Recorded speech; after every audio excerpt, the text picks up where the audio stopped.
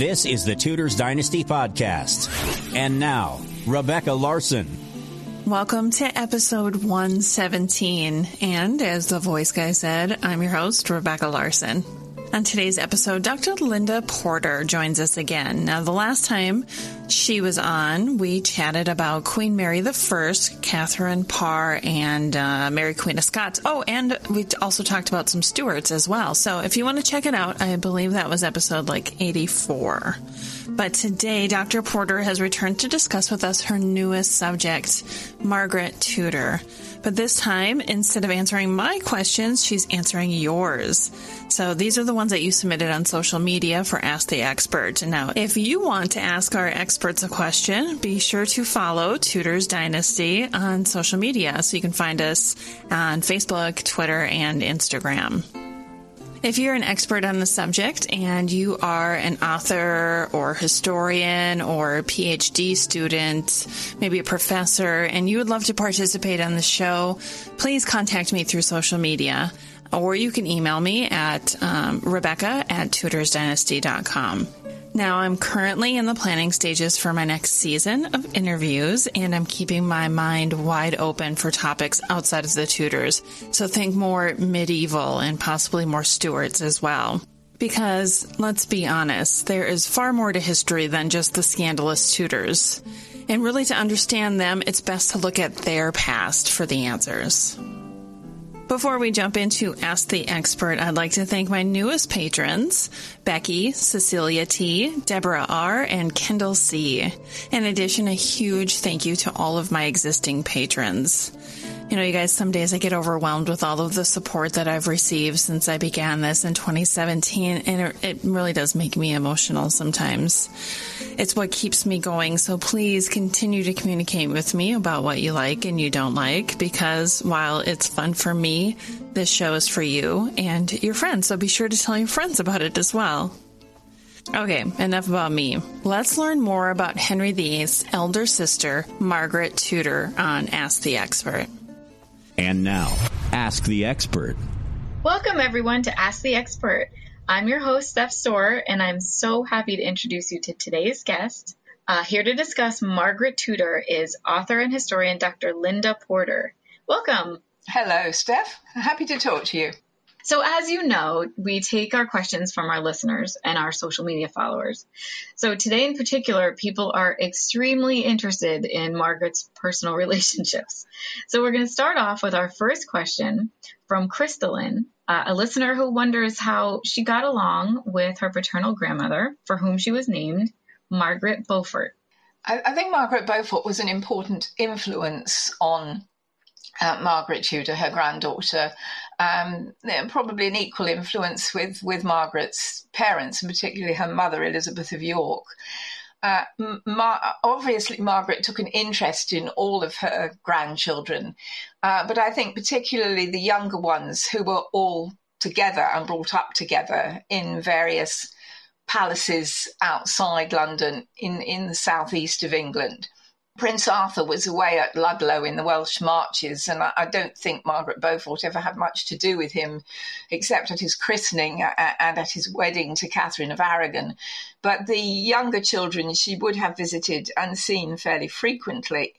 And her grandmother, as a woman who had been married so very young and given birth at an almost ridiculously young age, would have been an important figure in Margaret's childhood. And I think she became even more so after the unexpected and tragically early death of Margaret's mother, Elizabeth of York, in 1502. Because, of course, by that time, Margaret was technically Queen of Scots. She had been betrothed and gone through the sort of proxy marriage ceremony in London at the end of her 12th year, which was the minimum legal requirement age for a girl to marry in those days, or at least, to begin what would be a legitimate marriage. I mean, some children were married much younger than that, but most of those marriages were actually family connections which might or might not turn into a real marriage. But Margaret had taken her vows. She had spent most, but not all, of the year after her proxy marriage with her mother. But on her mother's death, which was within only a few months of when Margaret was due to go to Scotland, that particular journey was postponed for several months, I think probably to give Margaret time to get over the shock of her mother's death. And during those months, her grandmother was obviously an influential figure and support. And it was from her grandmother's home of Collie Weston in Northamptonshire. In fact, it's just south of Lincolnshire, so sort of in the East Midlands, that Margaret set off in July of 1503 to begin her long journey north to her actual wedding with James IV of Scotland. So Margaret's piety, her interest in cultural things, and her interest in the royal family as a unit, I think would have been important influences on Margaret as a child growing up. Okay, and now what about her sister Mary? Douglas Breeden. Hi, Douglas. He's a listener that writes in almost every time, so we're happy to have our familiar names here. What about her sister Mary, particularly before and after her marriage to Charles Brandon? What was their relationship like? Well, when they were children, it was one of an older sister with a younger sister, I think. I mean, they were brought up together until the point of time in which Margaret became Queen of Scots. And from the year between her proxy marriage and her departure for Scotland, Margaret probably spent more time with her mother and grandmother than she did with Mary. And there was quite an age gap. You know, Margaret was born in 1489, Mary not until 1496. So it would have been very much that of an elder sister with a younger sister. Both of them would have at least known of Charles Brandon when they were children. He would have first come to their attention as a participant in the jousts and tournaments after the marriage of Catherine of Aragon and Prince Arthur. But they were both children at the time and would probably have taken no more notice of him than they would of any other courtier at the time. When Margaret went to Scotland, she lost much of her contact with her family, of course.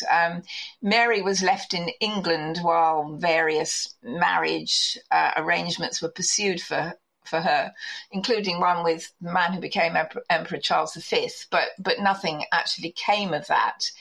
And the sisters probably exchanged letters, but if they did, we don't have any that survived.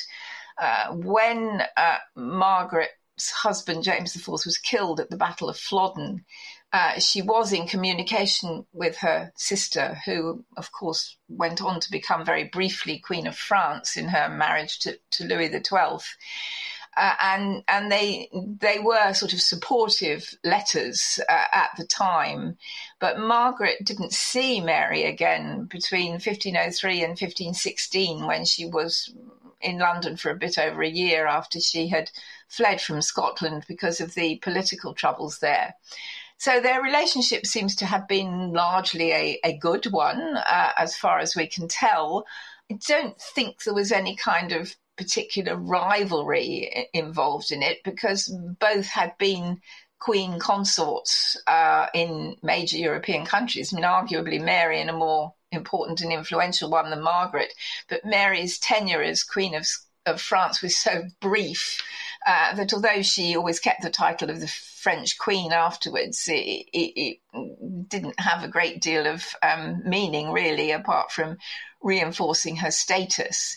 The sisters did spend time in each other's company between 15, 16 and 17 while Margaret was back in London. Thereafter, I don't think we know anything about their relationship.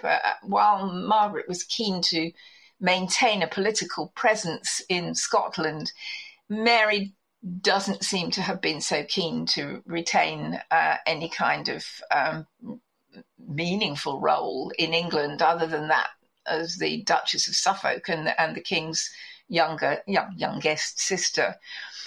So while I don't think there was any animosity between them, we really can't say very much about their relationship in the years between Margaret's return to Scotland in 1517 and Mary's death in 1533. Mary has always seemed to me to be someone who, while not exactly wanting to take a back seat, enjoyed the life of a country lady and bringing up her children in Suffolk. She did come to court, I think, with decreasing frequency. And of course, she disapproved of Henry's marriage to Anne Boleyn, but she died not very long after it. So the sisters would have lost touch completely by I say completely by the early 1530s. They may have corresponded, but again, we don't know, and certainly there isn't any surviving evidence of it. But it was an apparently positive relationship for much of the time that they knew each other and were in each other's company. Speaking of her sister Mary, Mary was actually unfortunately known, or seems to have the reputation of, the favorite of their brother, Henry VIII. Do you know why this was, and why do you think it wasn't Margaret? I don't know how well-founded that reputation is, in fact. It's merely probably that Mary spent more time in Henry's company, ultimately, than Margaret had ever done. If it's true, then one possible reason, I think, actually goes back to the time when Margaret was Queen of Scots, but still living in England. And of course, during that period, because she was a queen, her brother would have had to give deference to her. She was a more important person than him in the hierarchy of things. And it has been said, though, for the life of me, it's one of these things that you've read somewhere, but I've been looking for it recently because I've been about to write about this. And of course, as is always the case, I can't immediately find it, though there are a variety of people I will ask, because I'm sure one of them will know. There was commentary at the time that Henry had greatly resented the fact that he had to give preference to his sister, that because she was a queen. But whether that's true or not, I don't think we absolutely know. I suppose one might always have a certain soft spot for a younger sister as opposed to an older one. But beyond that, I don't think there's a great deal of evidence one way or the other. There is some evidence in the way Henry actually treated his sister subsequently once she was in Scotland, and certainly during her husband's reign and after his death. Henry's relationship with Margaret was a rather difficult one. It is rather a classic case, I think, of sibling rivalry. But I think he probably had a softer spot for Mary because she was the sibling that he knew better, really, than his older sister. Thank you very much to Beth Hunt and Al Pratt. I'm sorry I didn't mention your names when I asked that question. So now we're going to look ahead to Margaret's marriage to James IV of Scotland. And again, this is another question that we've got from Jody Field, asking if you could give us a little bit of insight into what the relationship was like between the two, but most specifically, if you could give us some information about several illegitimate children that he had, and did Margaret participate in their upbringing, and was the fact that he had so many illegitimate children, did it affect their marriage at all? It doesn't seem to have in any very obvious way. Yes, James had quite a number of illegitimate children already by the time he married Margaret. I think it would be wrong to assume that she didn't know about this. One tends from sort of popular histories and historical fiction of the past to have this feeling that Margaret arrived in Scotland not knowing anything very much about her husband or his personal life prior to their marriage, or what sort of a man he was. I think that's very hard to believe. I imagine she had been briefed, perhaps albeit tactfully, by people who knew as to what she could expect when she got there. I mean, the only thing we do know, I mean, I don't think she played any part in their upbringing. James would have taken that upon himself. And a number of them were brought up with their mothers, at any rate, though at the time that Margaret married James, a number of them were living in Stirling Castle, which was being used as a kind of de facto royal nursery for the illegitimate offspring. And as it was always the dower castle of Scottish Queen's consort, Margaret does seem to have insisted that these children be removed pretty quickly. She spent a fair amount of time always in Stirling Castle, which was clearly a residence that she liked very much. And if she did put her foot down, albeit perhaps not too heavily, James certainly responded with alacrity, and the children were removed and did not return there. So no, there's no evidence that she took any part in their upbringing, probably because not in all of the cases, but in the majority of cases, their mothers were still alive, and there was sufficient economic support from the king to bring them up as royal bastards, basically, which meant that you were a lot better off than perhaps most ordinary people. Her relationship with James of Scotland James IV of Scotland is an interesting one, because, of course, she was very young when she arrived as his wife. She was 13 when they actually married and had her 14th birthday a few months later. He treated her with a great deal of respect and affection, and certainly made sure that she had all the trappings and accoutrements of a queen consort. He wanted a woman who would do him justice as an appropriate consort to sit beside him on the Scottish throne. He gave her lands and money and jewels and all the magnificent sort of clothing that she wanted. But I think more than that, there is a great deal of evidence as the 10 years of their marriage progressed that he had successfully trained her in the role of queen consort. Now, her mother and grandmother had given her a very sound background in the roles of what a queen consort was expected to do. And certainly there was no great difference between that and between a queen consort of England and a queen consort of Scotland, except perhaps that a queen consort in Scotland, because of the way the Stuart monarchy functioned, was expected to be more visible and to accompany her husband on things like pilgrimages, which could be to any of the four corners of Scotland and involve a lot of travelling. And Margaret did travel a lot with James. And beyond that, of course, she was expected to produce children, which she did, though none of them lived until James V, who was born in 1512. I don't think that enough comparisons are made sometimes between the situation of James IV and Margaret Tudor in Scotland and Henry VIII and Catherine of Aragon in England, because Margaret had had just as many sort of stillbirths, deaths of babies, miscarriages, etc., as her sister-in-law, or about the same at any rate. But the great difference was that Margaret was a lot younger than her husband, 17 years younger, in fact, whereas Catherine of Aragon was, of course, nearly 6 years older than Henry VIII. And in the balance of how this would pan out in terms of heirs, then it was certainly the case that Margaret produced a son who finally survived in James V, at a time when her brother did not have a male heir. And of course, during all the time that Catherine of Aragon and Henry VIII were trying to produce children, his heir was Margaret Tudor.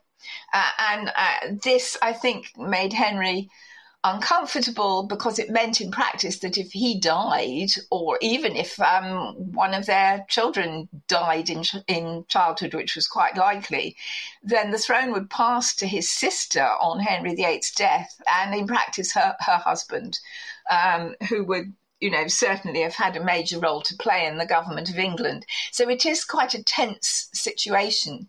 But I think James had trained Margaret very well for her role as his queen consort. He made sure that she looked the part, that she understood what was expected of her, that she played her role in the cultural and religious life of Scotland. Certainly, she referred to him in her letters to Henry VIII, in a way which leaves little doubt that it was a close working partnership and relationship. And James had sufficient confidence in her, of course, to leave her as regent for their son, were he to be killed or to die. And of course, that is precisely what happened, though it didn't necessarily, of course, pan out in the way that either of them would have anticipated subsequently. But if not a relationship of deep and passionate love, it was certainly one of mutual affection and respect, I think, and a tribute perhaps to both of them in the successful 10 years of their marriage, which, of course, sadly ended with a desperately anguished finality when James was killed at Flodden. Well, I was going to focus some more on Margaret and James's marriage because we got to that portion. But now that we've touched a little bit on Catherine of Aragon, I'm just going to switch gears for a little bit and then we're going to come back to that. But I'm going to go to Rabid Monkey's question about Margaret's relationship with Catherine of Aragon. Given kind of what you said, their similar experiences with pregnancy and childbirth and things like that, did they talk to each other very often? Were they close? Or was this more, you live there, I live in Scotland? We're separate. I don't think they were particularly close. Remember, Margaret had only met Catherine of Aragon briefly at Catherine's marriage to Prince Arthur. Catherine was in Ludlow when Arthur died, and certainly Margaret had not seen her since she left London in December 1501 to move with her husband to the Welsh Marches. And as far as I can recall, Catherine of Aragon didn't return to London until after Margaret Tudor had left for Scotland. So it would have been a very brief encounter then. Whether they communicated subsequently, again, we don't know. The interesting thing about this is that Margaret was the most prolific letter writer of any of the Tudor monarchs. She left behind a body of letters, which is far greater than that of any other monarch of the Tudor period. But many of her personal letters are probably lost. There could have been possibly, dozens, if not scores of others, but a ship bringing many of the Scottish records down from Scotland to England during the interregnum, the period between the death of Charles I and the restoration of Charles II. This ship foundered and sunk with all of these documents on board. So a huge repository of knowledge and information was lost forever to us for that, which is very sad. And the letters of Margaret that survive are almost all in English sources. There are virtually none left in Scotland. We don't know whether they communicated at all during the period that Margaret was queen in Scotland. I imagine they perhaps did so, though not necessarily very often, because their experiences and obligations would have been quite time-consuming. Even though Margaret was an inveterate letter writer, I think her husband would have asked, what she was writing about, probably. That isn't to say that she would have been barred from writing, but probably she didn't see a great deal of need, I would have thought, to keep in touch at that time. After Flodden, Catherine wrote her what I think most of us would consider to be an extraordinarily patronising and off-putting letter, sort of offering to send a friar up to comfort her. Catherine had said to Henry VIII, James IV got what he deserved. And this is kind of implicit in this, I'm so sorry for you kind of letter from Catherine. And we don't know how Margaret responded to it. We know that she did, though, because it's referred to in other sources. But what she actually said, which could have been "shove off, get lost," we really don't know. I imagine it was more. That's fun to think about, though. It was more tactful than that, I suspect. But anyhow, as far as we know, she declined the offer, having confessors and friars of her own that she could turn to for spiritual support. Whether this was Catherine of Aragon trying to be clever at her sister-in-law's expense, or whether it was genuinely something in which the woman was torn because she had been delighted by James IV's death but felt sorry for his widow, we don't really know.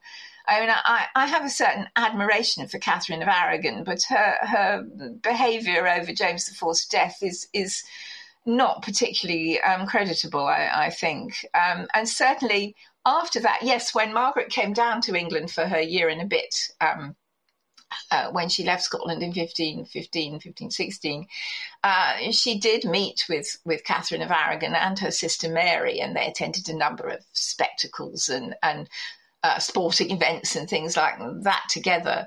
How close they were in practice, we don't know. Of course, in 1516, Catherine of Aragon herself gave birth to a child who would survive, Princess Mary, but not ever to a male heir that survived.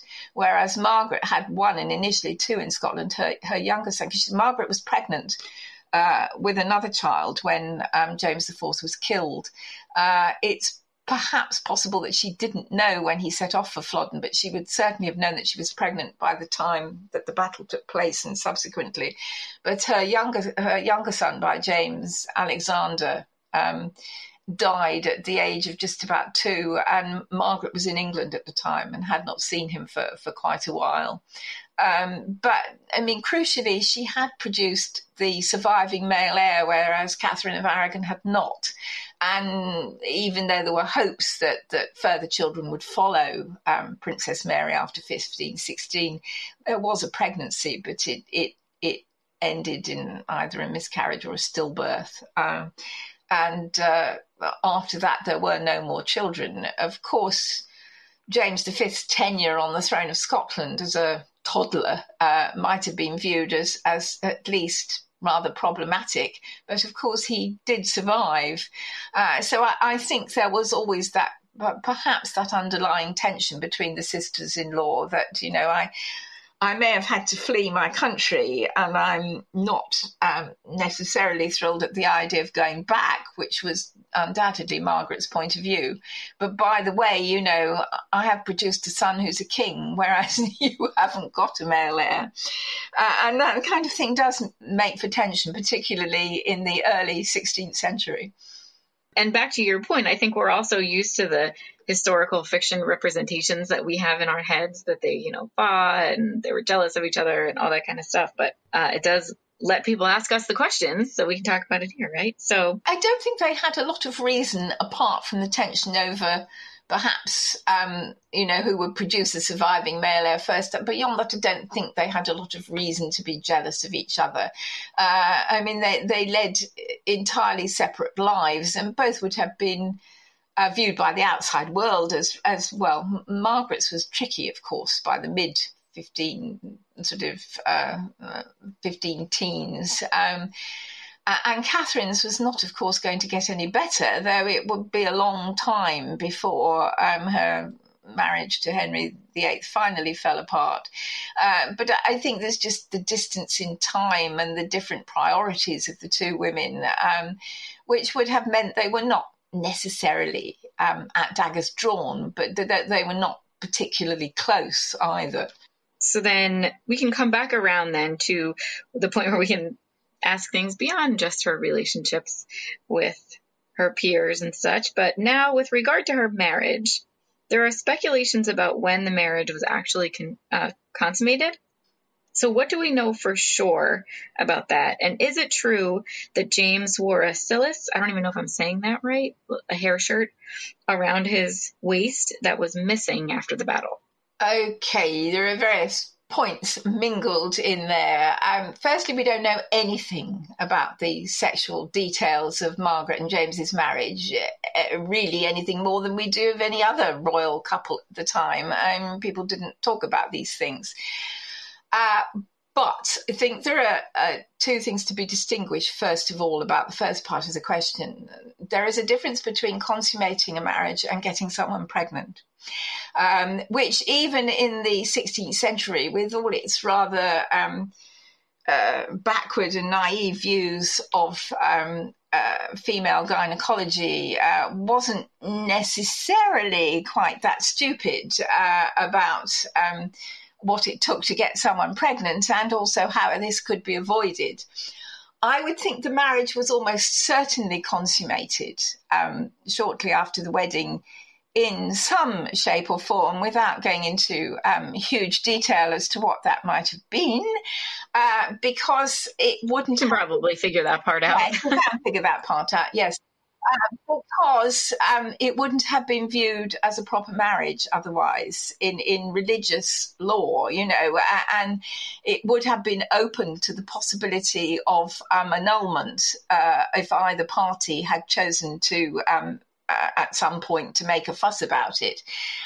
Since that didn't happen, I would think the betting money would be that James certainly knew what he was doing with women. Sorry, not men. He doesn't seem to be interested in men in the slightest.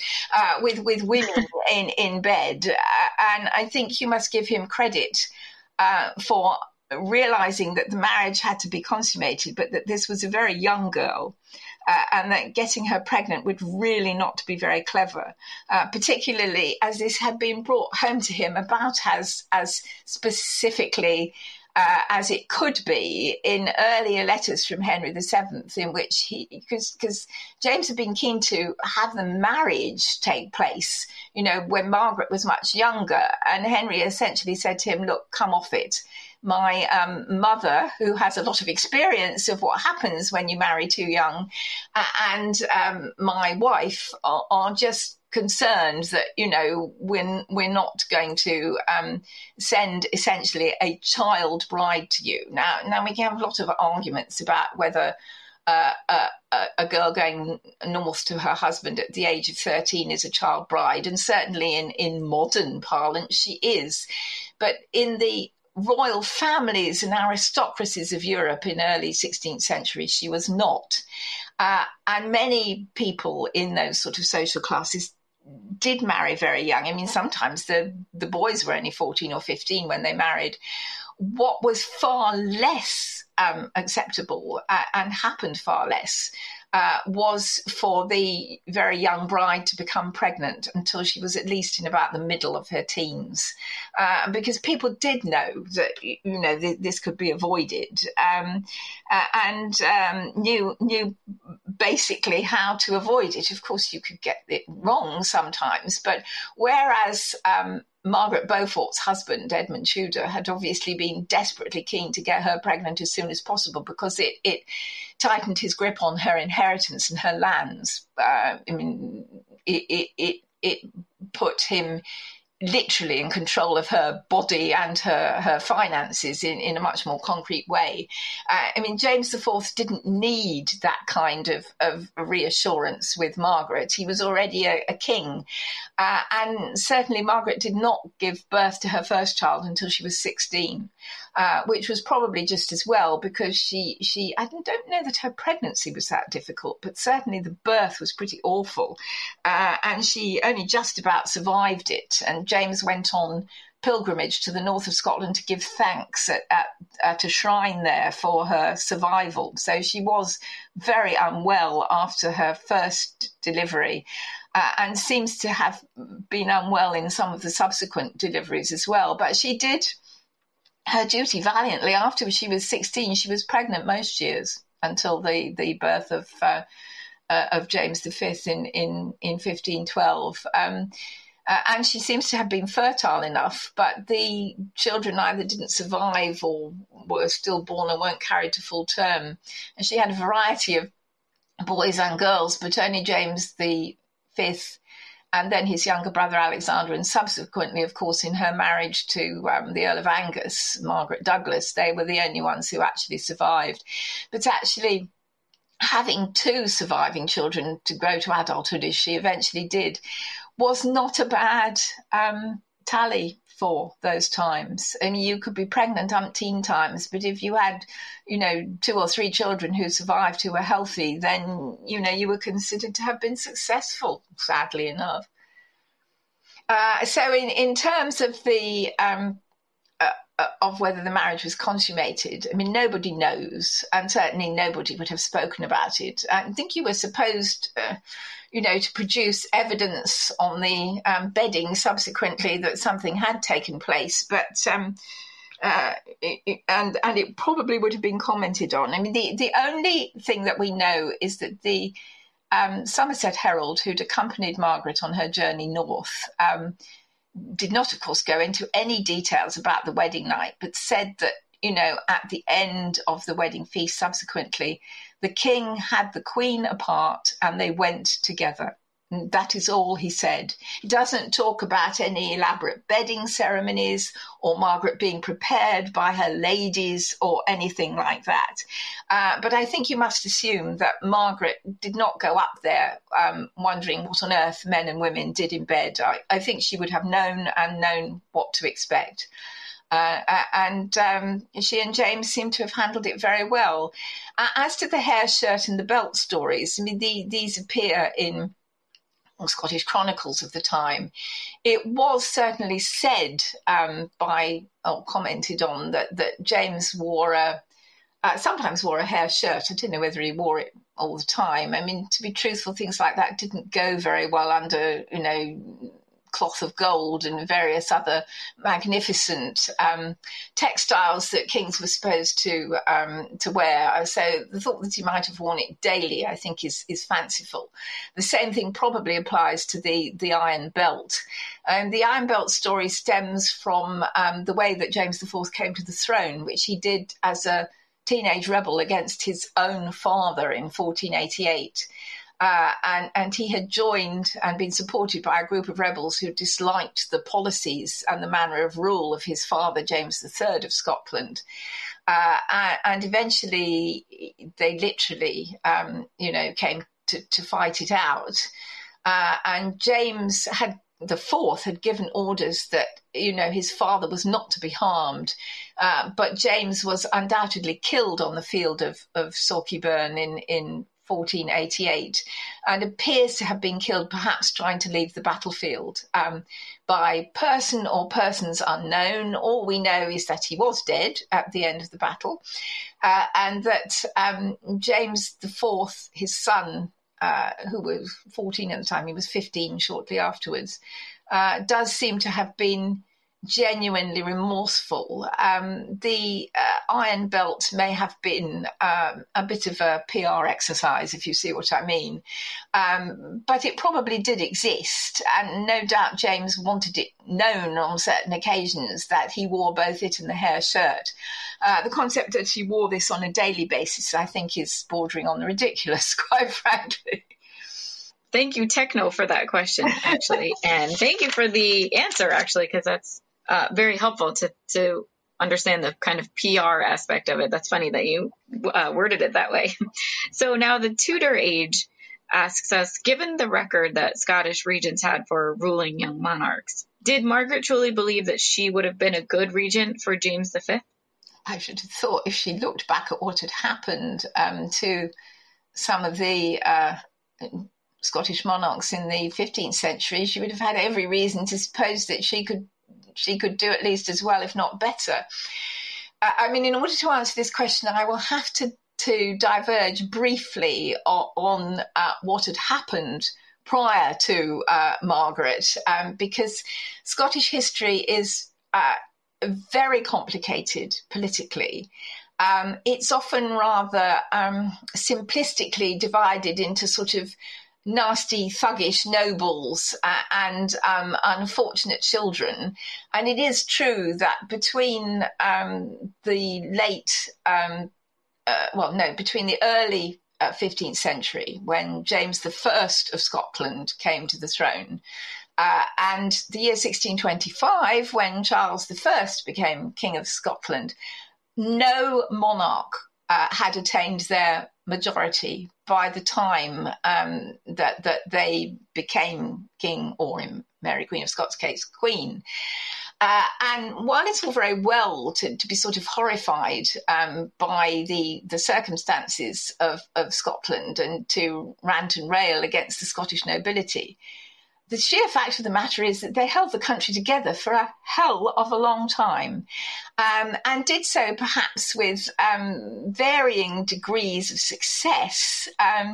But I mean, more recently, there has been a move away from the, all Scots noblemen were thugs. I remember Professor Julian Goodare, who's Professor of History at the University of Edinburgh, saying to me when I was writing my book on the rivalry between the Tudors and the Stuarts, which is what ultimately, gave me the idea to write more about Margaret Tudor.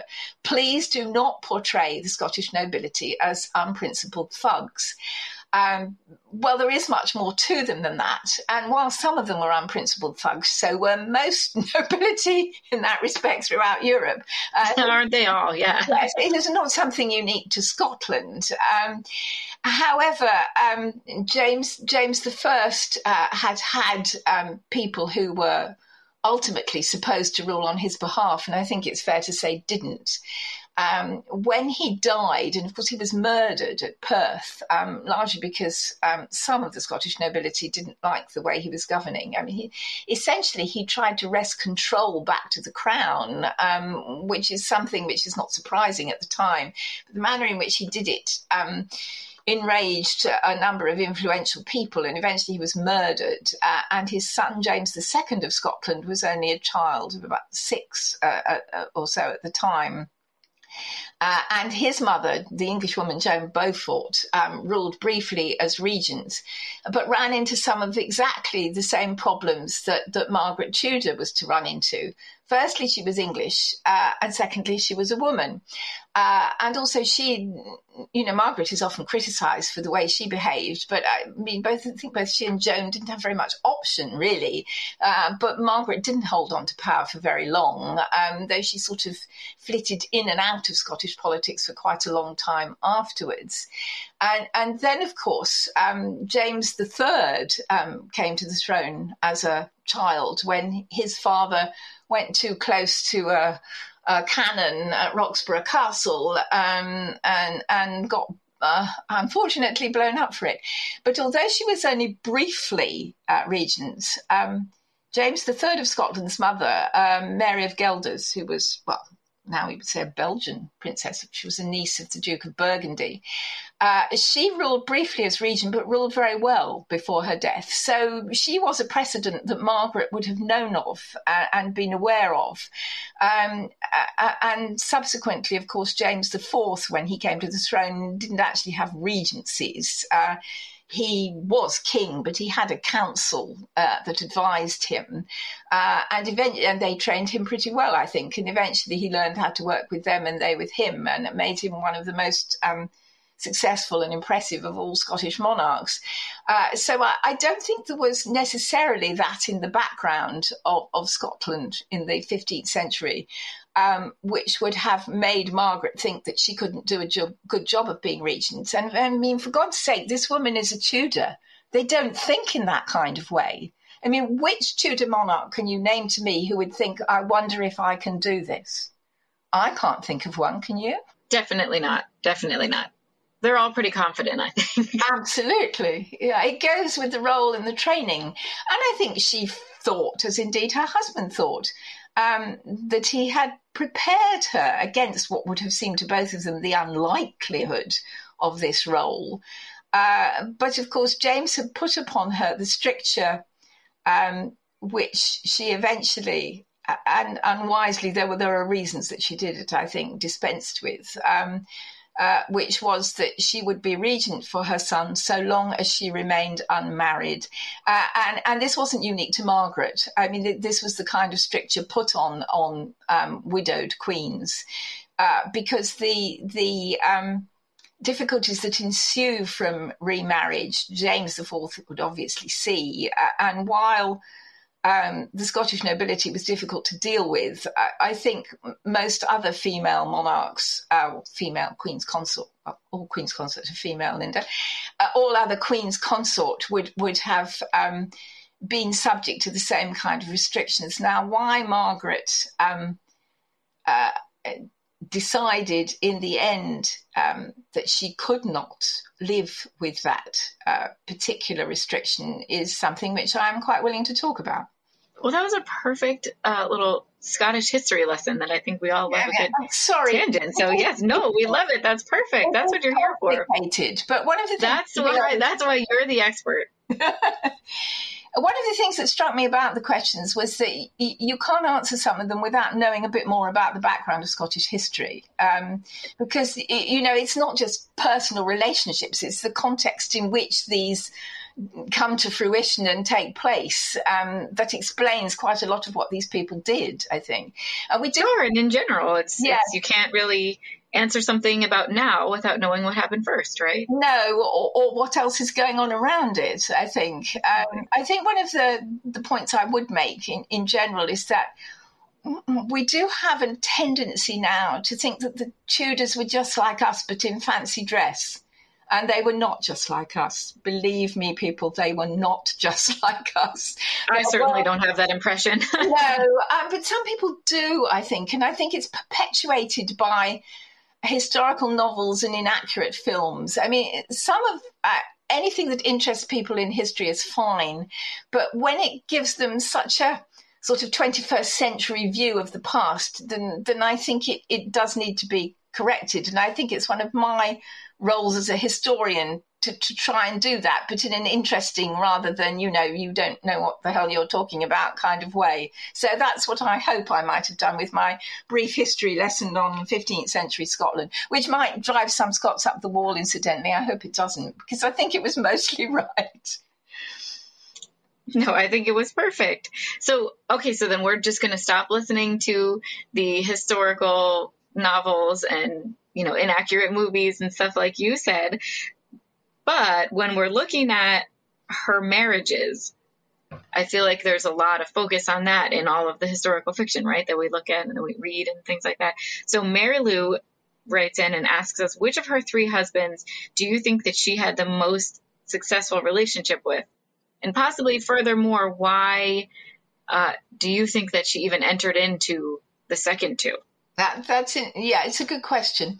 I think without doubt the most successful and for her most satisfying of her marriages would have been that to James IV of Scotland. He was an extraordinary man, you know, hugely learned, restlessly interested in all kinds of things new, cultured, a linguist. He understood his people very well. He knew about public image. He wanted to make Scotland more important in Europe, to make it a you know, all right, he knew it was a small and in many respects impoverished country, but he wanted to give it a place on the European scene. And in that he succeeded absolutely. And that was not lost with his death, despite the chaos and confusion that followed.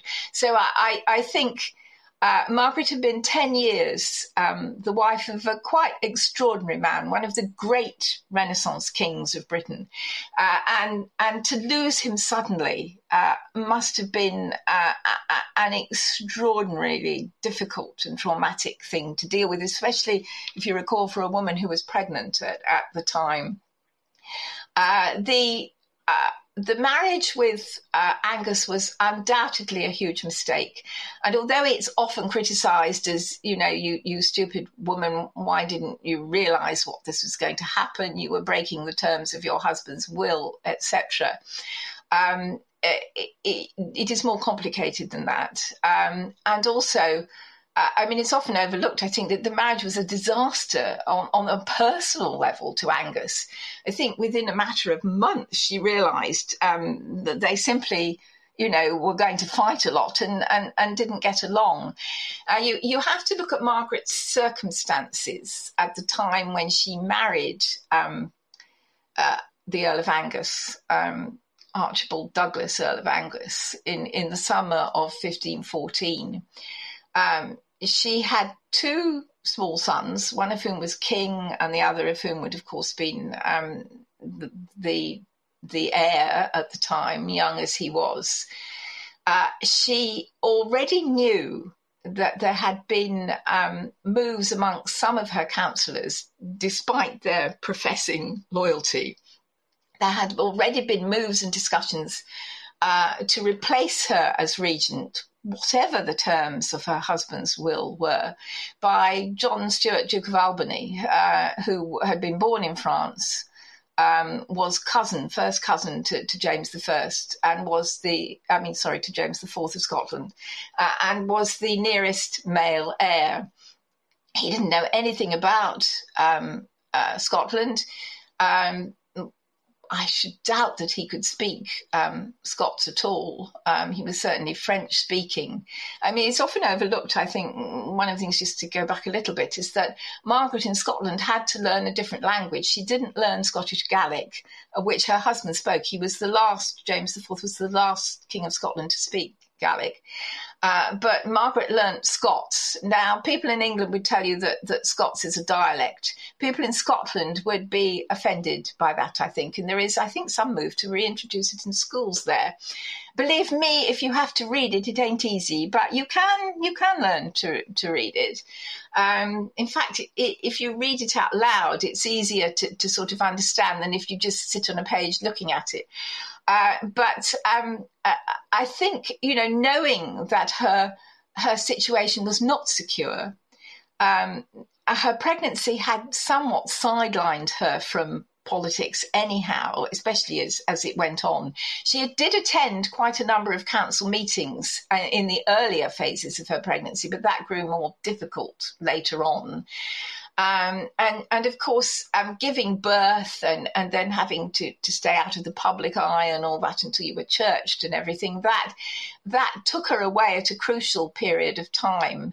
And also, she could not be sure of the support of Henry VIII in any way. She couldn't be sure whether he would support her politically, whether he would support her financially, whether he would support her militarily.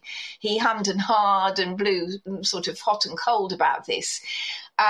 So, this is a woman in 1514 in quite a vulnerable situation. And what may have happened is not that she ran up panting after Archibald Douglas, Earl of Angus, thinking, cool, here's a good-looking young man. Incidentally, they were both the same age. So it isn't the kind of going after a younger man that used to be depicted in the past. They were both the same age and they both lost a spouse. He was a widower and she was a widow. It isn't as simple as that. There is some inference from the surviving records and the timing of the marriage and the way the Douglas family behaved that they perhaps brought pressure on Margaret at a time that she was vulnerable and said, look, Your Majesty, if you want to be certain of your position here in Scotland for the future, here is a handsome and available, well, I don't know quite how handsome Angus was actually, but I think he was probably reasonably good looking young man. And through our family connections, we will be able to support you. It was a mistake. If Margaret had held her nerve, we don't know what would have happened. Whether ultimately she would have been given the old heave-ho by the Scottish Council, the Lords in Council, and John Stuart would have been brought over anyhow. But the marriage to Angus precipitated the arrival of John Stuart, Duke of Albany. It wasn't universally supported by the Scottish Lords, incidentally. Margaret had a body of support all of the time and subsequently of people there who did espouse her cause, but they were outnumbered by people who had, I think, always thought that this wasn't a fit role for a woman, particularly one with two small children, though, of course, queens did not bring up children in the personal way that mothers do now in those days. But I think it was a combination of factors, and not just the fact that this is a silly, empty-headed young woman who sort of has seen another man and thinks, oh, you know, wouldn't it be nice to be married to him? I mean, this is the stuff of historical ignorance and historical fiction. And I think one might well ask, what would you have done in that situation, which is a very difficult question for any of us to answer. That it was a mistake, Margaret knew very quickly, of course, as I said, not just for political reasons, but also for personal ones.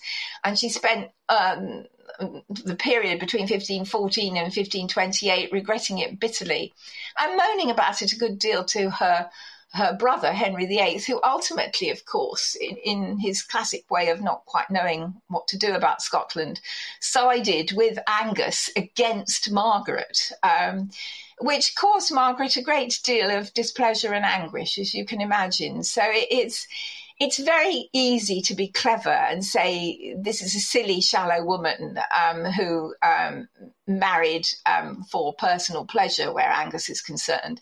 It is much more complicated than that. As far as the third marriage to yet another Stuart, almost everyone in Scotland had some relationship to a person with the surname of Stuart. Henry Stuart, who Margaret seems to have begun an affair with in sort of 1526 to 1527, by which time her marriage to Angus had broken down irretrievably, despite the occasional attempt on her side to resurrect it. I mean, what was she to do? Her husband had spent all her money, had denied her lands and her incomes and rents from them. Women, even those with the title of queen, were in a very difficult position in those days when it came to managing their finances. All of which Margaret might have been able to do better, I agree, had she remained unmarried.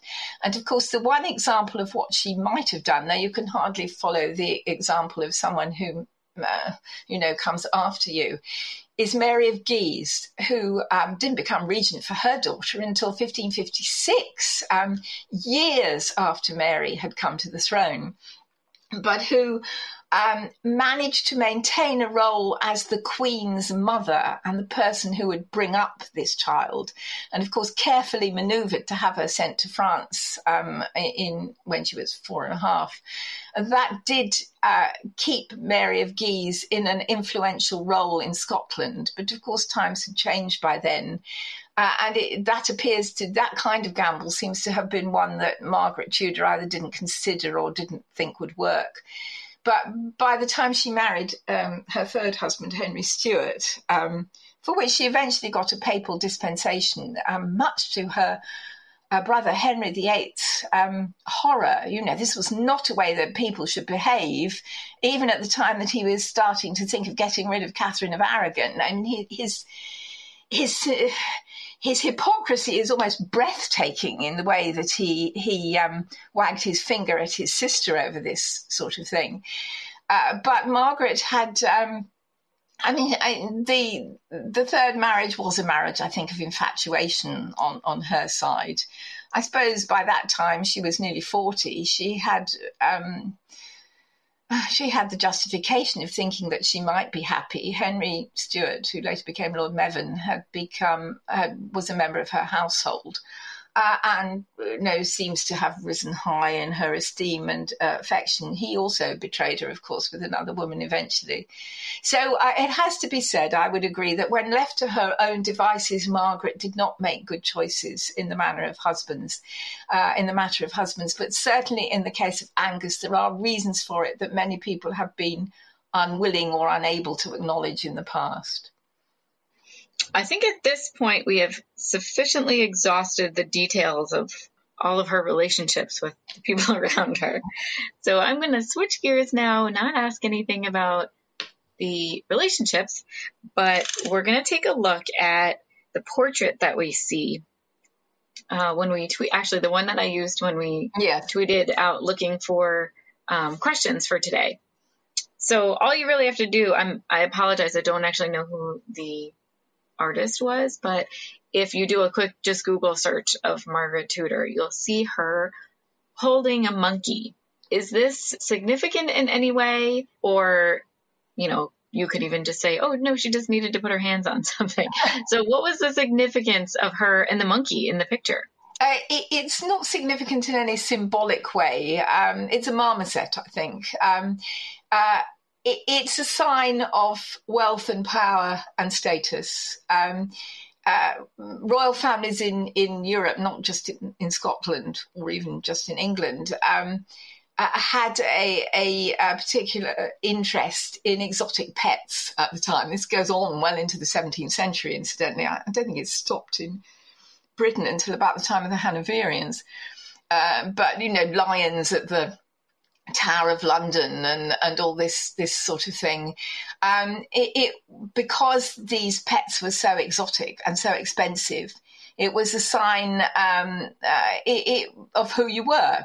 And that you could afford a marmoset, which was a fairly rare monkey, I think, at the time, even amongst, the populace of monkeys then in royal houses in Europe. And it says, look at me, I'm a Queen of Scotland, and I can afford to have this pet. And it says a great deal about the wealth and the prestige of the Stuarts. The painting you're referring to, Steph, is actually a copy by the Dutch artist Daniel Meitens of a painting that is now lost, as far as we know. The painting itself is 17th century and is a copy. There's one of James IV, which is also painted by Meitens and which is also a copy, in which he's holding a hawk. He was, like many men at the time, he loved hawking and hunting with birds. And there may even have been a matched set, his wife with the perhaps slightly more female pet, though Margaret liked hunting and riding as well, and the king, her husband, with a hawk. And that is, it doesn't really symbolise anything more about the Stuart monarchy other than that they had taken their place at the centre of Europe, they hoped, by being able to demonstrate that they had exotic pets too. Well, our last question now comes from Into Light, and they just wanted to know if there are any private things of Margaret's in any museums anywhere. I know that I almost brought this up earlier when you were talking about how all her letters were gone with the ship, I think that you said, yes, all the letters that she had written. Well, perhaps all her private letters. I mean, there are over 100 more official letters that survive, as I said, more than any other Tudor monarch, in fact. But I mean, the thing that I would point you to, I think, is her Book of Hours. As you probably know, most monarchs at that time, pre the Reformation, had a religious book which contained, stories and passages of the gospel. The most famous Book of Hours is the magnificent one of the Duc de Berry in France. That's earlier in the medieval period. A Book of Hours was commissioned by James IV as a present for his wife. I've seen a facsimile copy in the British Library, which is quite impressive to look at. The original is in Vienna now, in a museum there. I think how it got there by a very circuitous route is an interesting story. I'm not exactly certain how it did, but it did end up there. So that, as far as I can remember, is the only artefact actually connected with Margaret Tudor that I know of. I could check. I could check the thesis of Dr. Helen Newsome, who's done a huge amount of work on Margaret's letters, examining them and looking at them from various linguistic as well as political and historical points of view. In which she's found a very different woman from the sort of oversexed whinger who was only interested in her wardrobe that is often presented and has been in the past as our definition of Margaret Tudor. I mean, here is a woman who was still prominent in Anglo-Scottish relations and diplomacy well into the 1520s and 30s, and did play a role and understood, perhaps in a way that no one else could, the kind of priorities on both sides. And of course, Margaret was interested in dresses and jewellery, not just because this is a kind of girly thing, for God's sake. If you were a female monarch who wasn't interested in that sort of thing, you wouldn't have probably lasted very long. It was the visible aspect of your queenship. And to poke fun at someone because of this, I think is really a fundamental misunderstanding of the role of queenship at this particular period of our history. As a brief aside, I would say that I don't think people get this still, because I gave a talk some years ago now on as part of I was a guest speaker at a historical tour that was organised by Alison Weir.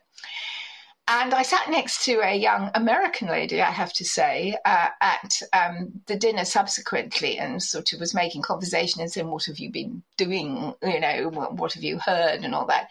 And she said, oh, well, this afternoon there was a talk about Mary, Queen of Scots, jewels and dresses, but I'm not interested in that kind of thing. And I thought, more fool you. You don't get it, do you? I didn't say that to her, you'll be pleased to hear. Oh, I would have liked to hear the rest of it if you did say that to her. I think I probably mumbled into my glass of wine and point out to her that actually this was rather important at the time, and it's a shame she missed it. Because in fact, the woman who gave the talk is an absolute expert on this kind of thing. And it did make me wonder, whether anything had sunk in on this tour, at least with this particular person. But, it is absolutely unfair to the point of ignorance, I'm afraid, to have a go at Margaret Tudor because all she was worried about was what she wore and what had happened to her jewels. These were what made her, in the public image, a queen. Yeah, it sounds like you just needed maybe one more glass of wine and then you could have said it. No, I think Alison would have been displeased. It's not the role of guest speakers under these sort of things to offend the guests. Fine, all right. Merely to point out to them as subtly as possible that they might perhaps just be missing something. And that's it. Well, thank you so much for joining us today. Tell us, if our listeners wanted to find you, or learn more, or read your books, or anything like that, how can we do that? Well, my books, I think all of them, all 5 of them, are still available on Amazon. I'm probably in bookshops. My current book, because of course for my last 2 books, I moved into the Stuart period. I'm now moving back with Margaret because, well, there are various things I won't go into here, but I decided that she was a very good topic, and I thought that, a publisher would want to publish her, and I was correct about that. I mean, one of the things you learn over the years as a historian writing for a more general audience is that you do learn what publishers want, and no amount of announcing that, you've got a brilliant idea and all these, family documents and all that. I mean, publishers will go, yeah. But if they don't think it's going to sell, they won't buy it. And I think a lot of would-be writers and would-be historians as well, it is a hard truth, but it is one you have to accept. I'd actually wanted to write about Marie Antoinette because I was originally a historian of the French Revolution, but I couldn't interest a publisher in this country in her. There was a bit more interest in the US, but in the US now they all desperately want you to write a sample chapter even though you've published 5 books. And I'm sorry, but, I haven't published 5 books in order to write a sample chapter for someone else. I'm just not going to do that. So any publishers listening to this can put that in their pipes and smoke it. Having having had that rant, which may be interesting to other people, my latest book, Mistresses, Sex and Scandal at the Court of Charles II, which has got more about sex in it than one can ever possibly write about Margaret Tudor and James IV, that is available online. It isn't available in the US because American publishers seem to think that people won't buy books on the Stuarts, which I'm told by many American people who've bought my other books is a load of old rubbish, but, in which case they need to tell publishers that, because publishers won't listen to me about it. But you can get it. You could order it from the Book Depository here, and there wasn't even an international shipping charge. That was partly because of lockdown and COVID. I don't know whether that's still the case, but I think if you look on the internet, you can find that book. My 3 Tudor books, my first 3 books are certainly still available. My book on the rivalry between the Tudors and the Stuarts is called Crown of Thistles in England, and came out with a horrible title of Tudors versus Stuarts in the US, which made it sound like a football match. But again, as a writer, you don't have any control over that. If you can, I would buy the British version because it's better printed and it's got nice colour pictures in it. But, you can get these books if you look around. I am on Twitter. It's at Dr. Linda Porter 1. I've no idea who Dr. Linda Porter is, incidentally. I must look her up sometime. She's probably a medical doctor, I suspect, somewhere. But she obviously exists, or I wouldn't have been Dr. Linda Porter 1 by the time I got around to it. I'm on Facebook as well. In general, I suppose, and I have an entry on Wikipedia and everything. So I am out there. In the last year, I've done a lot of, not a lot, but a number of virtual talks. And I would have to say, Steph, quite honestly, that particularly at the time of COVID, but also perhaps in the future, I, like a number of other people, have found virtual talks and this kind of, podcast much easier to do than travelling, 500 miles up to Edinburgh to give a talk. It's very nice to be face-to-face with people, though one does get asked some rather strange questions from time to time in these public talks. For example, the first time I gave a talk on Mary, Queen of Scots, the first question was, did I know whether Diana, Prince of Wales, was a descendant of hers? Which completely floored me. Oh, it had nothing to do with anything I had said. And to be honest, I didn't know. So I do like giving face-to-face talks, but it just goes to prove how flexible we are now, that we can do this sort of thing, and you can do it over different time zones and in different countries. And although it is nice to interact with people, it's also rather a relief sometimes to be able to sit in your own study and do the kind of thing we've just done. So thank you very much for asking me. Oh, of course. We're so happy to have you, and I'm happy that you enjoyed yourself. And I apologize on behalf of all the other American U.S. publishers who I'm severely unimpressed with at this point. Not podcasters, I have to say. No, not podcasters. Not podcasters. They're quite different. Right. I have no publishers on here with me, though, so I feel like I have to apologize for them. Well, anyway, thank you so much for joining us, and we hope to have you back again soon. Thank you. And that concludes this episode of the Tudors Dynasty podcast. Thank you so much for listening. If you enjoy the show, please show your support by leaving a review wherever you listen. Reviews are some of the greatest gifts that you can leave a podcaster because it suggests their show to people who may not have even known it existed. So thank you so much for your support. Thanks for checking out the Tudors Dynasty podcast. Read more on the blog at tudorsdynasty.com. Follow Tudors Dynasty on Facebook, Twitter, and Instagram. Subscribe to Tudors Dynasty on iTunes. Thanks for listening.